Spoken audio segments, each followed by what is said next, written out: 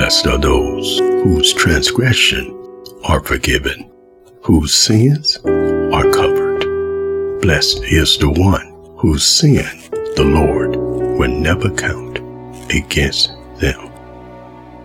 Do not waver through unbelief regarding the promises of God, but be strengthened in your faith and give glory to God. Be fully persuaded that God has the power to do whatever He has promised to do.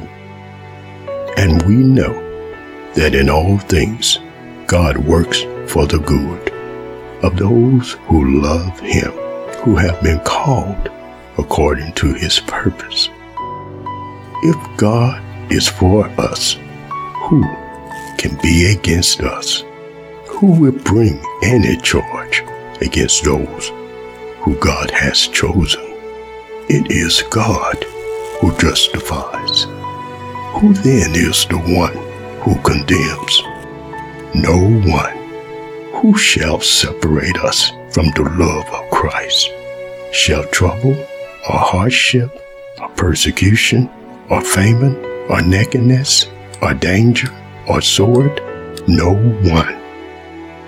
No, in all these things we are more than conquerors through Him who loved us. Get ready. Amen.